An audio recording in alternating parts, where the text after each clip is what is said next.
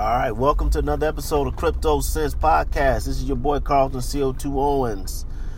We're back in the building, y'all. Let's first thank our sponsor. CoinSeed is the app that allows you to invest in cryptocurrency all while using your pocket change. They also have crypto cashback. I just got double crypto cashback not too long ago. And let me tell you something. Those 2%, 3%, 5%, they add up because think about it.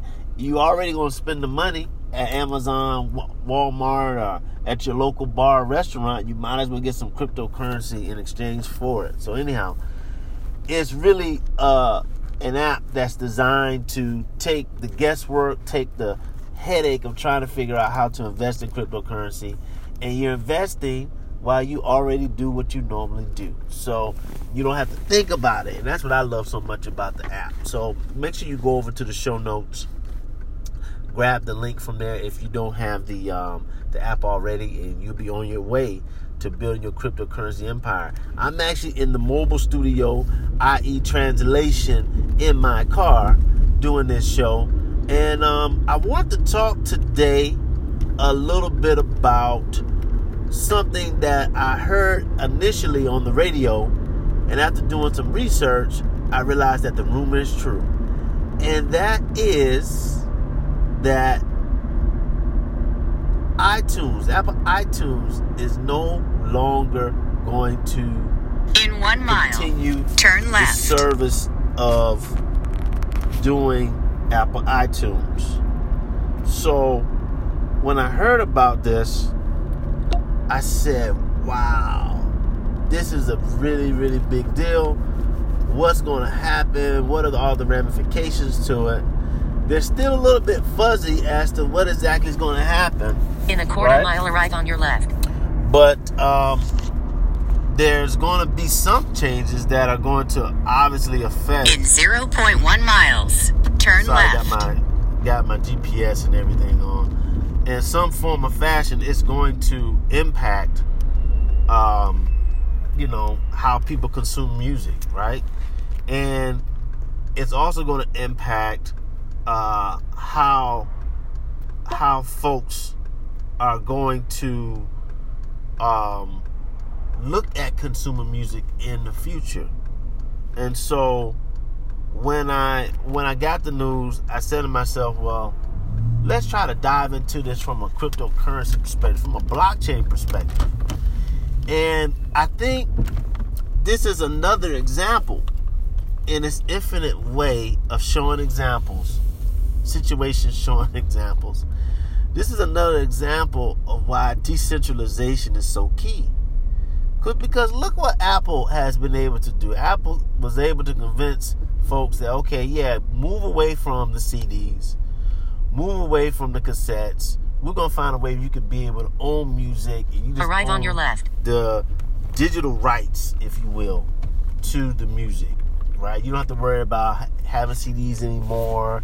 You don't have to worry about, how you're going to store things. It's all going to be stored in the cloud. It's all going to be stored in some type of electronic format. That was the pitch. And for in so many ways, that worked. So they helped build this business of getting all these customers tied into that way of consuming music. But the larger question is, what happens when this centralized, huge monster of a company decides that they don't want to do that anymore? What happens? Well, we don't know exactly what's going to happen. But what I will tell you is that it then calls into question and puts at risk the notion that you actually own the music to begin with. Because if Apple iTunes says, well, we're not going to offer this anymore, what happens to all the music that you purchased? And how are you able to play it, and how are you able to access it now moving forward? So it's a good decentralization question, but it just focused more so, even more, brings more into focus this idea that we need to have a democratized system with multiple players that allow for people to access and consume content, information, services finances, whatever it is, in a more decentralized way. And this is the threat, and this is the backlash of centralization, right? Centralization, especially when it comes to technology of this sort, it's too dangerous just to have in the hands of one or two big boys, as I like to call them. So, of course, we're going to hear more about this iTunes things that are happening in the news and what's going to happen moving forward. My predictions is that they're going to try to start moving consumers into this idea of subscriptions, where you pay a monthly fee and you just get access to unlimited music and so forth and so on. But then, of course, you look at, all right, well, how do artists now, be able to take stock of their value and their ownership rights to music and so forth?